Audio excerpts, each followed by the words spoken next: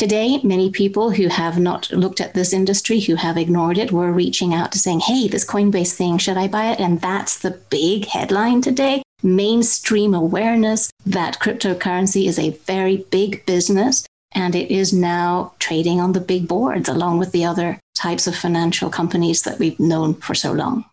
It's interesting in that Brian Armstrong himself made a decision early on about what Coinbase was going to be. His decision was, I want to reach the mainstream. I want to make Coinbase easy for average people to use Bitcoin. And I'm going to do that by not going around the system. I'm going to work with the system. And they have built the company into what it is today by holding to that idea. Money is changing. So where do we go from here? Through high-profile interviews and thought-provoking analysis, join CoinDesk's Michael Casey and Sheila Warren of the World Economic Forum as they explore the connections between finance, human culture, and our increasingly digital lives. This episode is brought to you by the CoinDesk Podcast Network.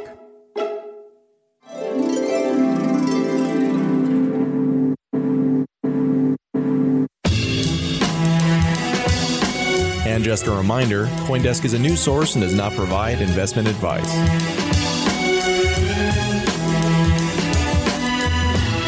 And now, here's Michael Casey.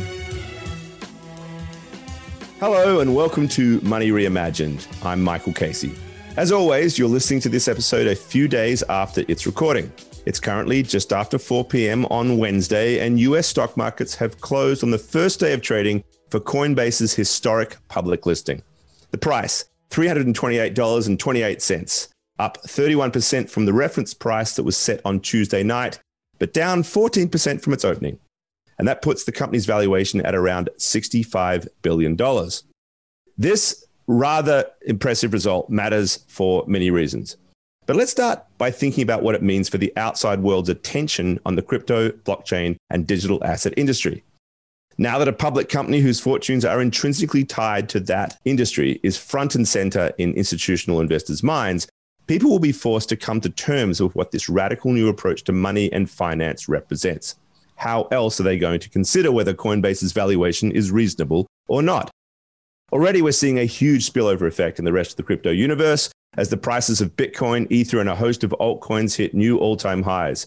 Also, other crypto companies are raising venture capital at significantly higher multiples, exploiting the early investor hunt for the next Coinbase that's now underway.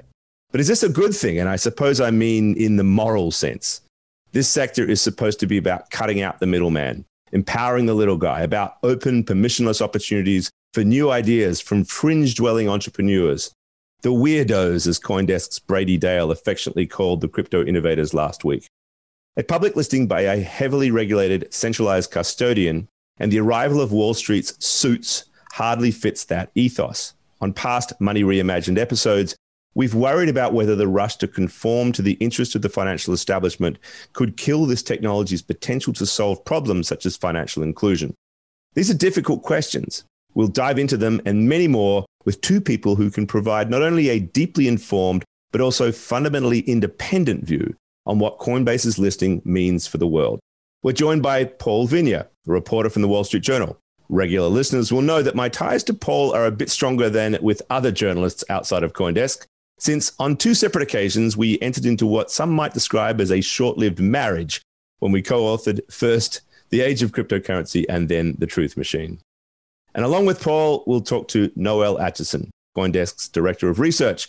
I like to think of Noel as the best translator of the language of crypto into stuff that the traditional institutional investors can understand, and vice versa for crypto people who need to understand how Wall Street thinks. Before we meet them, let's say hello to my co-host, Sheila Warren. Hi, Sheila. Hey, Michael. Look, this thing that keeps coming up, right? This is Coinbase is now meeting Wall Street. You know, crypto's meeting Wall Street. And we've talked about this in some past episodes. And I think it's just worth reflecting a little bit on this, right? So one in particular that I think stood out was Raoul Pal and Jill Carlson. And I'll be honest, I think, I'm on the fence as to who of these two was right. Raoul's view is that institutions coming in is a good thing because it raises the price, which drives adoption, which means crypto gets this network effect. And then when it eventually reaches that, it can start to do meaningful things because people can build on it. Jill's was that institutionalization of crypto brings regulatory constraints and access controls, and that makes it harder for the poor and other marginalized people to participate. and it limits the capacity for permissionless innovation. What do you think? Oh, man. So you want to take a position, but you're wanting me to. Well, Yeah, exactly. There you go. Yes. Well, I think if you were going to kind of position the opposing points of view on the battle for Bitcoin's soul, if you want to call it that, which I think was actually what we titled that episode, as I recall, that's pretty much how I describe it and how I'd lay it out. I think that it's all about where we think we are on the evolution path. The more that you have established figures who are giving credibility to something that is as radical in its inception as cryptocurrency, I think you're going to be able to leap some hurdles that might otherwise be placed in your path, because you are getting the halo effect or the proxy effect of some of that. Now, at some point, it's a matter of how much are those players really messing with, tinkering with the tool itself. You know what I'm saying? To use kind of a perhaps flawed metaphor. But I think there's this question, like, to what extent are people coming in, pouring in credibility and cash and walking away, or to what extent are they trying to mess with the mechanism? And so that's where I think it gets complicated. But as a general matter, I tend to feel like the elevation of the profile has not been a bad thing. I think there are a lot of us, you and I included, who are regularly calling out some of the traps for the unwary around the potential of this particular innovation that might get lost if the build goes a certain direction or if priorities shift. But I do think there's a point at which you really have to get back to the fundamentals and say, what is the point of all of this? Who are we doing this for? What is the purpose? My view on this is that we ought to be addressing and redressing inequities in the existing system. And if we're not doing that, if we're simply digitizing, at the most crass level, digitizing the existing system, then is that really worth all of the drama, I suppose, is the way I'd put it. Yeah, I think that's a great way to put it. What are we actually changing? I think that fundamental question is really important. So why don't we bring you in, Paul? Because that was actually, a key question I think you and I were looking at while we both got interested more or less the same time in Bitcoin, which was the only thing we were talking about back then in 2013. What do you make of all that, right? I mean, and I suppose just more importantly, like a trip down that memory lane, did you ever imagine? I suppose I should say, did we ever imagine? Because we were both thinking about the same stuff. Did we ever imagine that this would get to this point? I was thinking about that today, throughout the day as I was doing this. It's funny, I did a profile on Brian. Saw that. And to do it, I interviewed, a lot of people that I had met back in 2014 and 2013 for the first time. It was like a homecoming party. It was, a lot of reminiscing. And God, can you imagine when? And, I was talking to Fred Ersham and he said, yeah, do you remember when me and Brian, we came to New York and met you and Mike at this, sushi place for lunch? And that was the first time we had met. Mm-hmm. And he said, it felt like it was almost like a clandestine meeting, It was a weird thing that we were writing about, right? I mean, we were both very entranced with the idea that this could be something big. And I give us a lot of credit, frankly, for grasping that early on. That, we realized this could be something big. We didn't know what it would be. We didn't know where it would go, but this had potential. So now you fast forward and Coinbase goes public. It's a big hype event. It's a big moment. Bitcoin hits a new record. Everyone's excited. It's fun. I got to admit, it was a lot of fun covering this as a journalist, telling a story, being at the middle of it. It was interesting. But take a step back and you talk about those fundamental questions. And you guys raised a couple of huge ones. I'll try to briefly answer them. I mean, first off, look, it's interesting in that Brian Armstrong himself made a decision early on about what Coinbase was going to be, right? His decision was, I want to reach the mainstream. I want to make Coinbase easy for average people to use Bitcoin. And I'm going to do that by not going around the system. I'm going to work with the system. You can argue whether or not that was the right thing. Is that pure to Bitcoin? Is that a sellout? But that was his choice. That was his decision, him and Fred. And they have built the company into what it is today by holding to that idea. Does Bitcoin, do cryptocurrencies do enough to sort of, solve those problems that you and I were talking about back then? Like you said, Sheila, to make it worth all the drama. Frankly, I don't know. Bitcoin has become a tremendous tool for speculators. I can say that without a doubt. It has made a lot of people a lot of money. It's been a great tool in a time of cheap, easy central bank largesse for people to take what is essentially free credit and go out there and speculate on it. No doubt that has happened. A lot of times I use Bitcoin, I'm kind of talking about it in the metanym sense. Like I'm using Bitcoin to talk about the entire sector. But I do mean Ethereum and all the others. And Ethereum's an interesting case too. Are they doing enough to sort of get at those really big issues that excited us so much back in those early days? Are they really solving the problems of the unbanked? Are they really giving people financial freedom and economic freedom? That's a really open question in my mind. I don't know that you can say they definitively have. Noelle, I want to turn to you. I mean, first of all, feel free to respond to that philosophical question, because I think it really is at the heart of what we ought to be talking about today. I also read a lot of your writing and speaking about the big learning curve that this is a forcing function, this moment. So anybody in kind of traditional finance who has maybe been resistant or has been inclined to dismiss crypto as a movement, if you want to call it that, or as having a lot of weight behind it, you can't really do that after today, I think. And so what do you think is happening inside some of those places? I mean, surely this has been something we've known about for a while. It's not as if it was a surprise announcement just today. There's obviously been information floating and leaking and deliberately and otherwise for some time. But what do you think is going on now in terms of maybe those who've been resistant, wondering if they should be buying into this new class? Tons to say on that. And the conversations that I've been hearing over the past couple of days, especially this morning from traditional investors who've been ignoring the sector so far, have been absolutely fascinating. But to rewind a bit, I'll confess something that not a lot of people know. I started looking into Bitcoin. I fell in love with the idea in 2014. I grew up in Zambia. And when I realized that Bitcoin represented permissionless payments, I got goosebumps and haven't looked back since. I fell in love with the remittance use case. And as Paul was saying, that definitely was one of its main hopes back in the early days. I know that, Paul, you and Michael wrote about this in your book. We all know that it hasn't actually worked out that way, but we are also looking at the shiny stuff rather than at the work that is going on. We know that Bitcoin is used for remittances in parts of the world. We know it is used for payments in areas that don't have access to the kind of easy payment rails that we have. So that is going on. It's not quite the revolution that we hoped for. The revolution did happen in the shiny areas that we're talking about here and that we certainly saw today. Lots of lights, lots of confetti, lots of champagne, I'm sure, in many areas.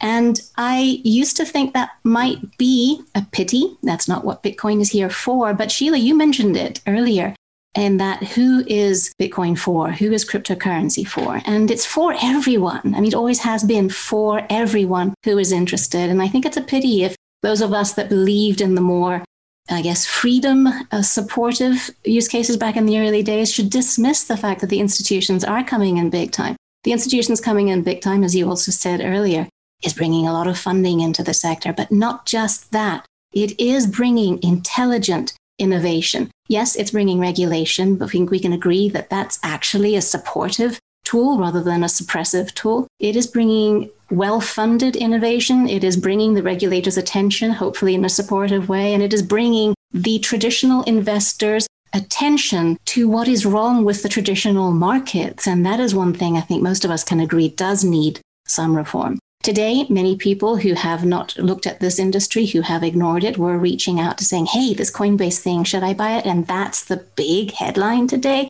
Mainstream awareness that cryptocurrency is a very big business, and it is now trading on the big boards along with the other types of financial companies that we've known for so long. Meet Interpop, a super team redefining the future of NFTs and fandom. From comics and trading card games to digital collectibles and everything in between, they are building the architecture of an entirely new landscape of fandom using technology built on the Tezos blockchain to drive their vision. Visit hellointerpop.io to learn more. That's hellointerpop.io to learn more.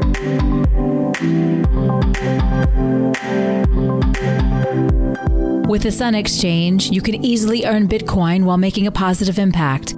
Visit thesunexchange.com/Coindesk to buy solar cells and automatically lease them to power businesses, schools, and other organizations in sunny emerging markets. You'll earn Bitcoin for 20 years from the clean energy you generate while offsetting your carbon footprint. Get a free solar cell with your first purchase at thesunexchange.com/Coindesk. That's thesunexchange.com/Coindesk.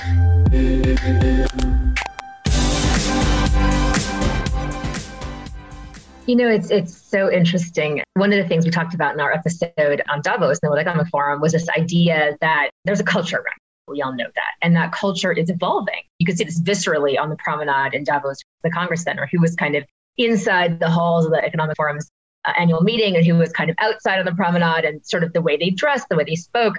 I joked in the early years of my time here at the forum that I had like the different wardrobes, right? For the people, I had the central bankers, the Swiss bankers, and I had like the Allbirds or whatever the shoe at the time was with my hacker community and all of that.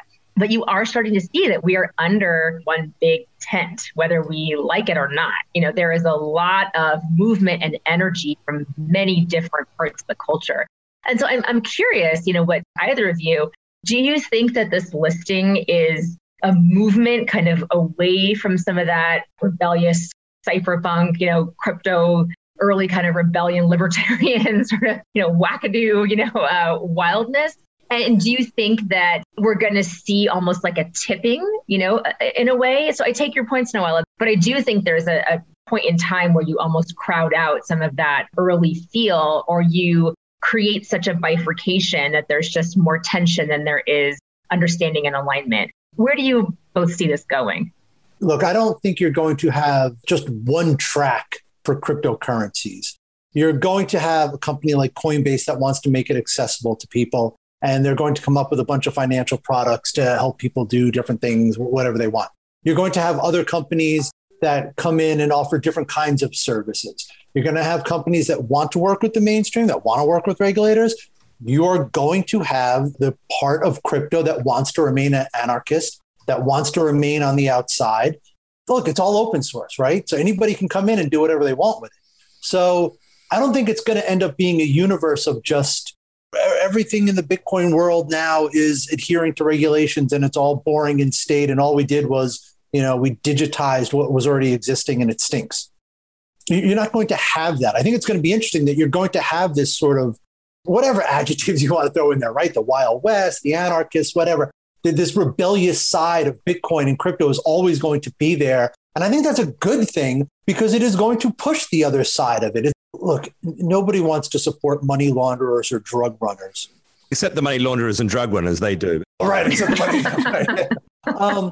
But it does show what the potential of this technology can be. And I think you can take those sort of rebellious ideas and turn them into something that is more palatable to the masses, but still gives a benefit, gives them something they didn't have before. You can make money cheaper. You can make it easier to send money, to do payments.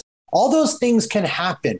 And I think having a company like Coinbase go public, and like you said, having institutional money come into this space and having all those ideas floating, having that entire mix of ideas and money and energy and having all that stuff floating around, ultimately, I think will produce a lot of good things. We just don't all know where it's going to go.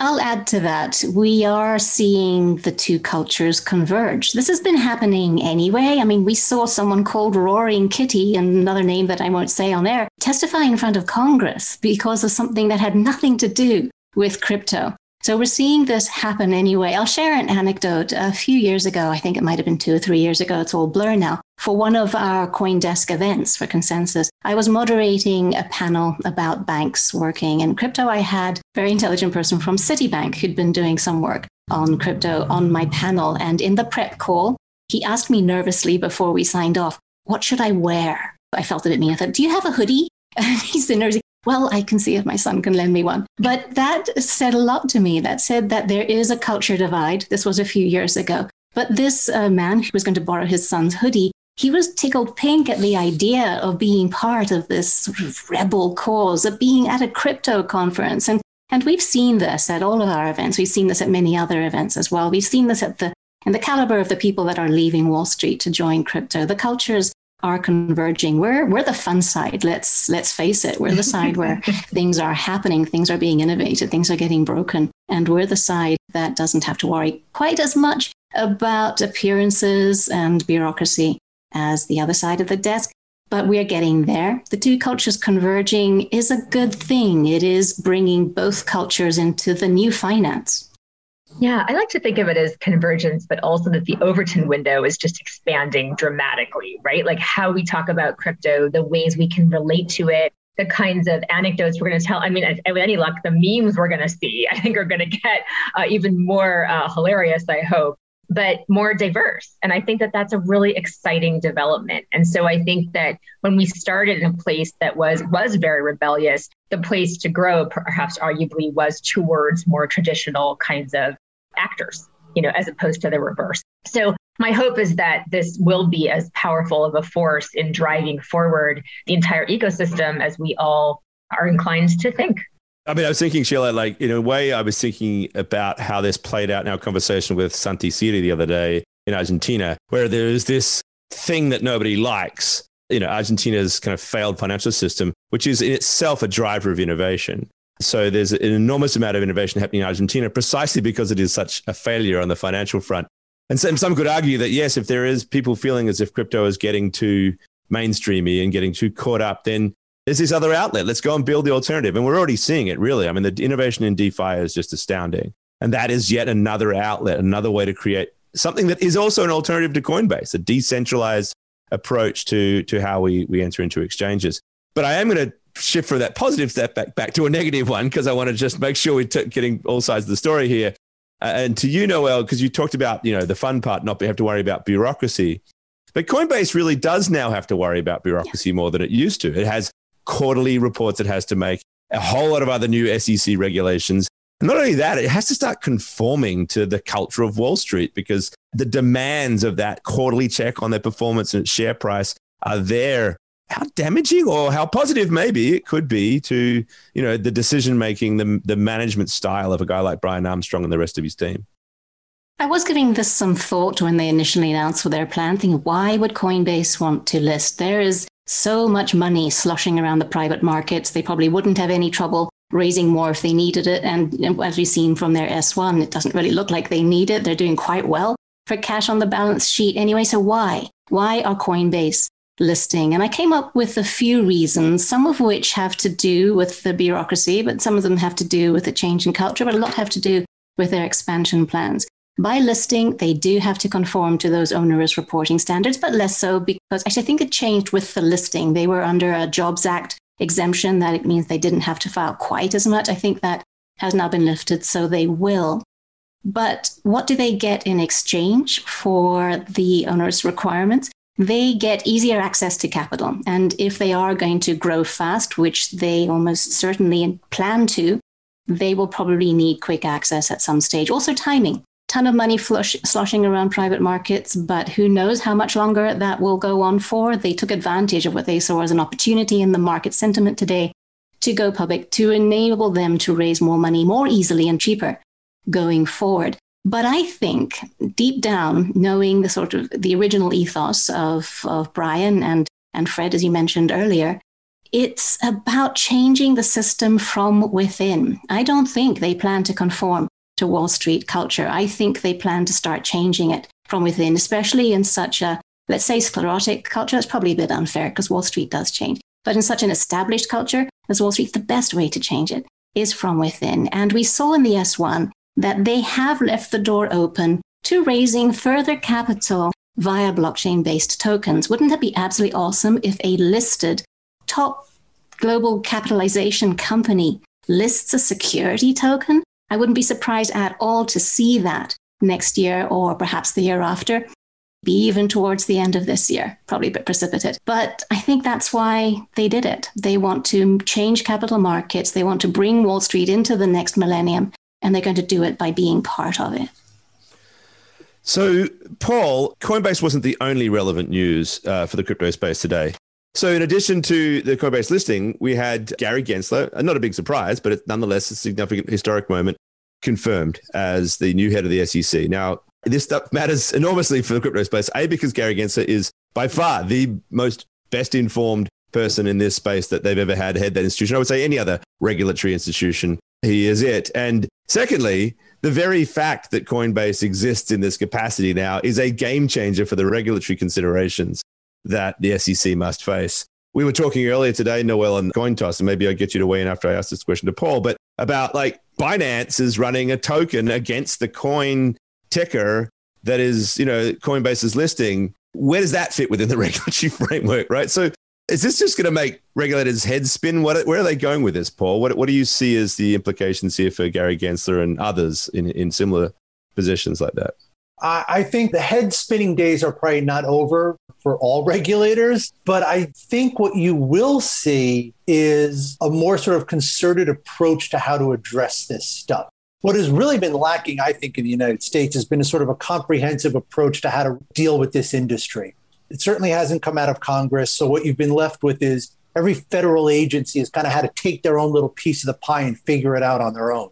And, to varying degrees of success, they've done it. Whether or not they've been successful, you can debate. I think getting somebody like Gensler in at SEC is very critical because now, like you said, Mike, you will have somebody who really understands what these things are, what the potential is, what the pitfalls are, how they maybe should be regulated. You'll have somebody who is a really sort of well-respected, well-versed voice on this in Washington, talking to lawmakers, talking to regulators. That can only be a good thing.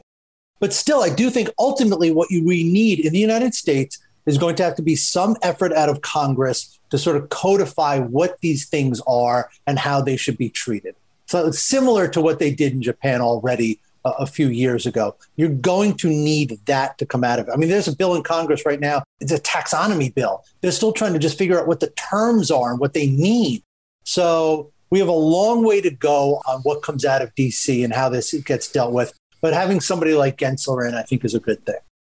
Noel, could you just hear your thoughts on it as well? Because you've made the point that, Coinbase isn't actually an exchange. So in that sense, how and who gets to regulate it?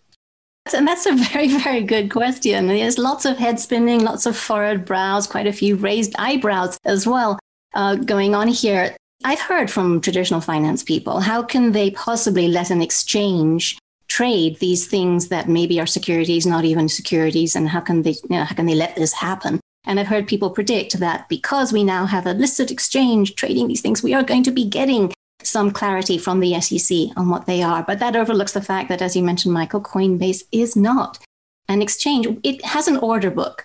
So we think of it as an exchange, but there the similarities end. It has no other similarities with exchanges. In the traditional world, there is no exchange that will deal directly with retail clients. There is no exchange that will, or there shouldn't be anyway, that will custody the assets. There is no exchange that has its own prime broker affiliated. So it's technically not an exchange by the traditional definitions. And I think that's where we're going to see some interesting progress. What do we mean by an exchange? The regulation around exchanges could start to change. It'll be slow because we're talking about rules that have been in place for decades, if not longer.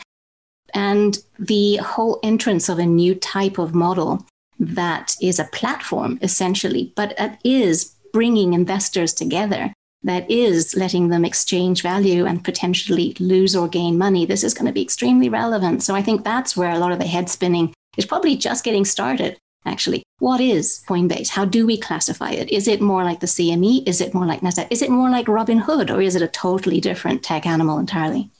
Noel, I love that you force people to be specific and you do it so patiently. You've also been really patiently reminding people this isn't actually an IPO, it's a direct listing. And I would love for you to talk about why is that important? Because it is, I think, quite important. Maybe kind of for our listeners who aren't as familiar with the difference, maybe do a quick primer on what those two things mean.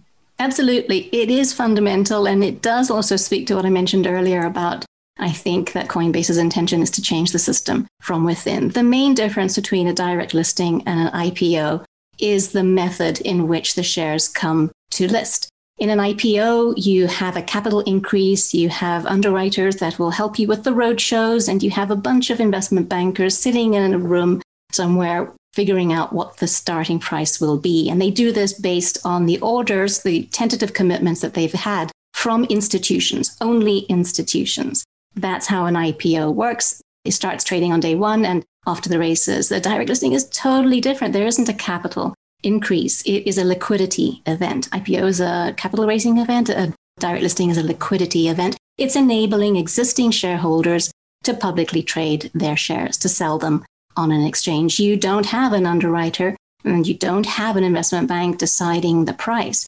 And that, I think, is the fascinating difference. The market decides the price. It is crypto appropriate.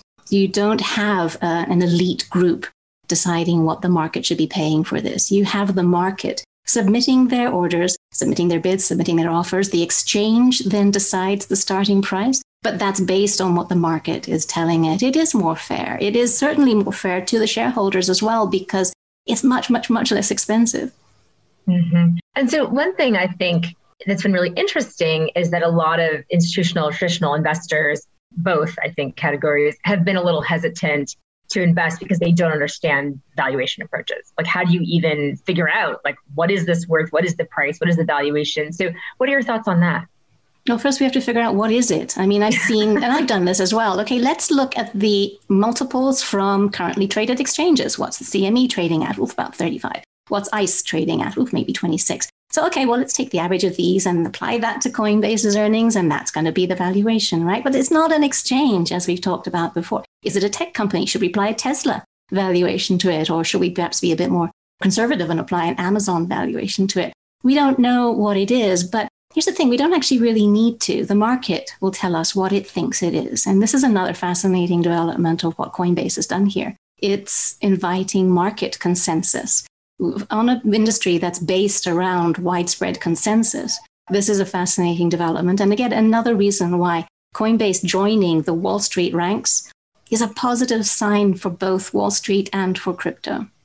Well, I was wondering, when Noah was talking about what it is, one thing that it is a bit of a money machine. I mean, its earnings released last week was spectacular. I think I even saw a tweet from you pointing out that, they'd earned in one quarter what they earned all through last year, just making money hand over fist. And, in an environment, Amazon took years to go profitable. It's already profitable. So, and yet it's fast growing at the same time. So it's this remarkable, fast growing, emergent technology, but already profitable company with big margins. I mean, what are institutional investors saying when they look at this? What is their, oh my goodness, I got to get some. What's been the general reaction to the numbers? Well, it's funny. And when Noel was talking, I was thinking the same thing. The really interesting thing is looking at this just as a stock. Forget the question of what it is. How do you fundamentally value something that is so intimately tied up with the hype cycles of the most speculative asset on the planet? Coinbase looks great right now. They made a ton of money in 3 months. You're right. In 3 months, they made more money than they made in all of 2020. And in 2020, they made more money than I think they had made ever before. They look great right now, but they know that there are going to be periods where they lose money. Brian was talking about that. He is prepared to ride that out. That is not how most companies approach anything that they talk to investors about. No CEO ever wants to come out and say to their investors, hey, you know what? We're going to lose money. And it might be for a while, but we're going to ride it out. I don't care if you want to own my stock or not. Most companies don't do that. They just massage the earnings quarter in and quarter out. They come up with a number that's palatable. And they say, very sort of, spinny things about when they're not making money. I don't think Coinbase is going to do that. I think it's going to be really hard to have a PE that in some quarters is going to look sky high. In some quarters, you're not going to be able to even calculate it because there's no E, there's no earnings. And in other quarters, it's going to look very low. That's going to confound a lot of investors and a lot of money managers. They're not going to know how to fundamentally value a company that is basically following around a meme asset class. I don't know how they're going to deal with that. I really don't. But right now, the company's making a ton of money. And that money is going to allow them to, that's the thing. Brian doesn't have to worry about it. They have enough money from what they've raised and what they're making. They have enough money to ride all this out. The question is going to be for each individual investor, do I want to ride all this out? Also, with the capital increases that they'll be able to do, they'll be able to raise enough money, even in the bad times, I believe, from the institutions who are interested in the idea of crypto, who do believe in its long-term potential, but can't buy crypto assets. They can only hold publicly listed trade shares that are on a major exchange. So that's a whole different thing. Another thing worth remembering is that Amazon was compared to retailers when it launched, and people were hands up saying, how can it possibly be valued at more than some of these traditional retail legacy companies? And look at that today. We're going to see a similar kind of thing with Coinbase. One interesting thing to also think about is how will this change Coinbase's culture? We alluded to that before. Is it selling out to Wall Street? We've discussed that. But what about the politics of Coinbase? We've talked on other occasions that Brian Armstrong has made it quite clear that he does not see Coinbase as a company in which should support political activism in any way, shape, or form. It's mission focused. That sounds great. But we also have been all keeping an eye on what's going on in Georgia with companies becoming political activists, with Mitch McConnell telling them to stay out of politics, which is bringing more of them in, not the desired effect. And so when Brian Armstrong can ask that of his employees, he has control. He no longer has control. Okay, he has the voting control still of the company, but there are going to be shareholders who would like to take Coinbase's role in the industry, perhaps, or even in the industry more broadly, in capital markets more broadly, in a different direction. How will that change Coinbase's attitude towards getting involved in broader societal issues?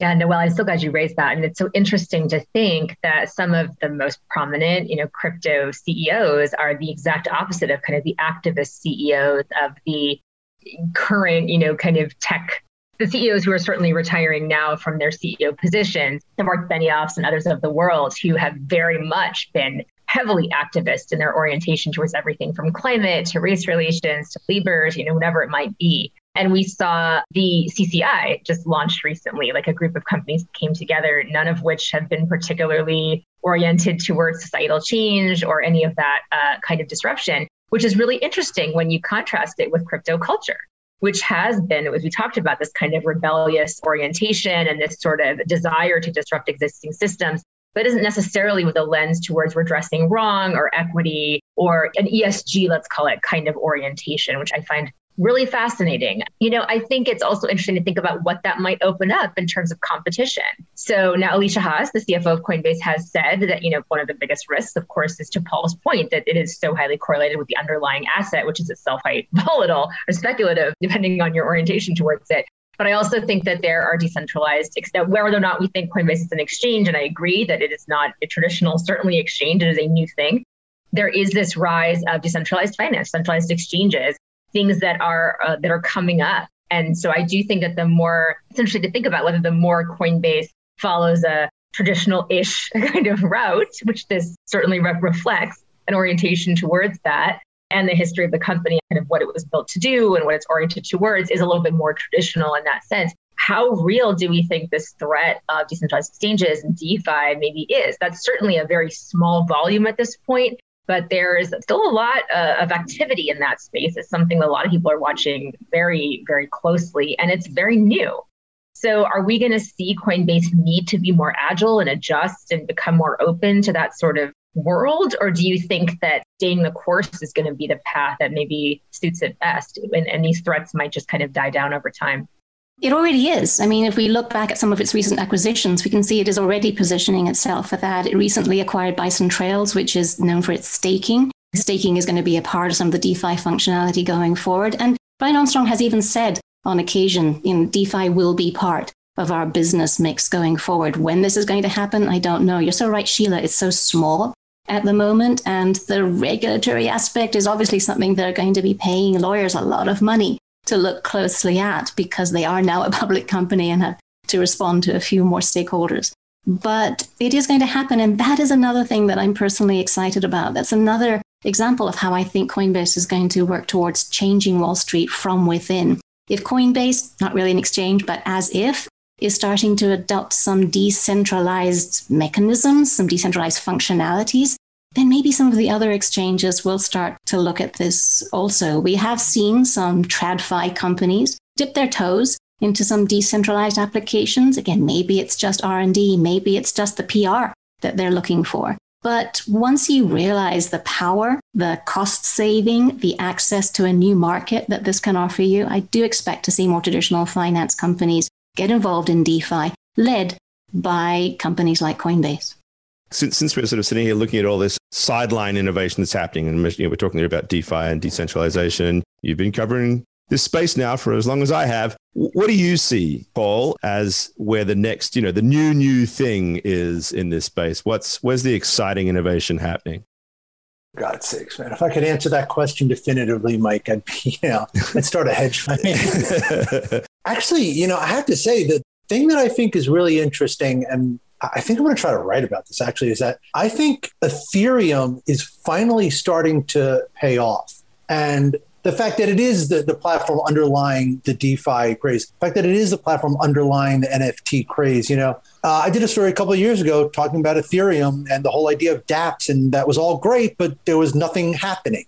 There were no dApps that anybody was using. It was CryptoKitties, and that was it. That has changed. I don't think Ethereum's challenges are over. I know they have other challenges, but to me, that actually is the most interesting thing, is that this idea that Vitalik Buterin had, that was this alternative to Bitcoin, this version of Bitcoin that would be more geared towards just being a platform for other services to be built on top of, is finally actually starting to take off. And what more can you build on top of it from that? I really think that is the most interesting thing to me. That's more interesting than DeFi on its own and more interesting than NFTs on its own, is that this open computer, right? His idea of this sort of global open computer, this decentralized Android operating system is finally starting to take off. I think that's really interesting.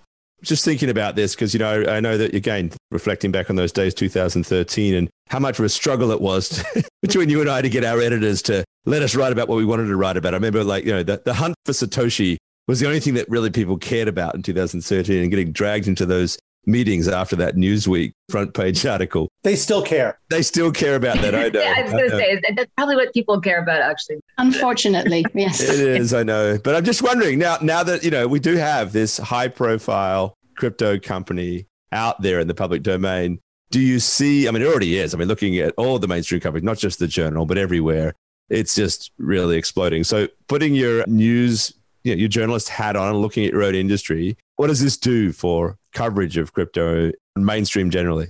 It does a lot. And I'll tell you, it's interesting. And I'll give you a small insight into some sausage making myself. A story like the one that I did on Brian Armstrong, you really have to go back and do a lot of fact checking with the company, right? I was doing fact checking with the company. I was explaining some things. And in this story, the comms guy realized that I had a graph in there kind of just basically explaining what Bitcoin was. And he said to me, do you still have to do that?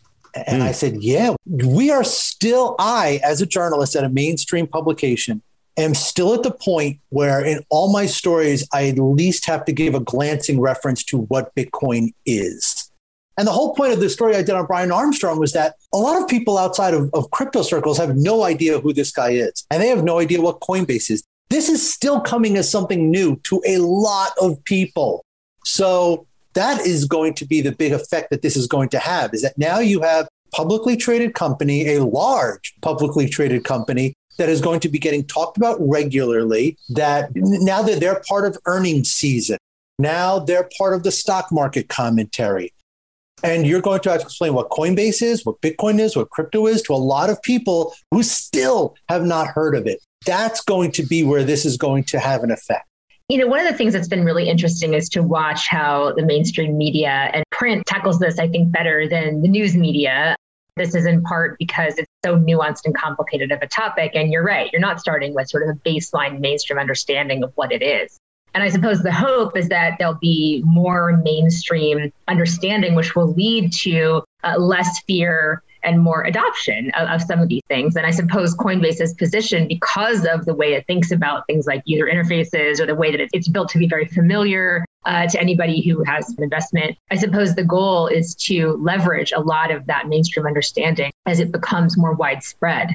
But Noelle, do you think that there is an opportunity now for more of the mainstream media, I suppose, to really lean into some of that nuance and really try to play more of a role in not just highlighting some of the drama that we've talked about, which is omnipresent in this space, but really do a little bit more of that fundamental baseline education?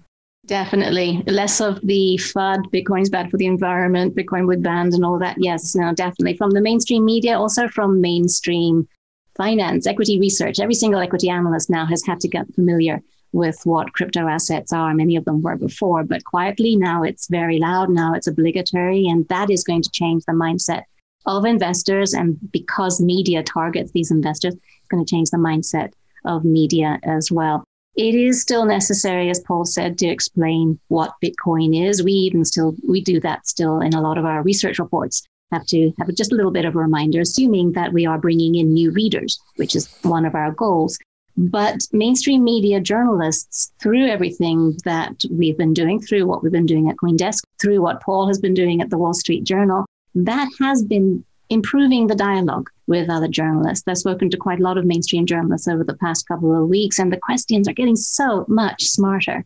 And that is really, really encouraging. And the fact that they are not embarrassed to ask these questions is also really, really encouraging. The reporting, as we've seen for Coinbase, except for yours, Paul, full of errors, so many, but that's going to get better as well as the market improves, as we hear more about this, as we get more quarterly earnings, and as other cryptocurrencies go public, as other crypto companies go public.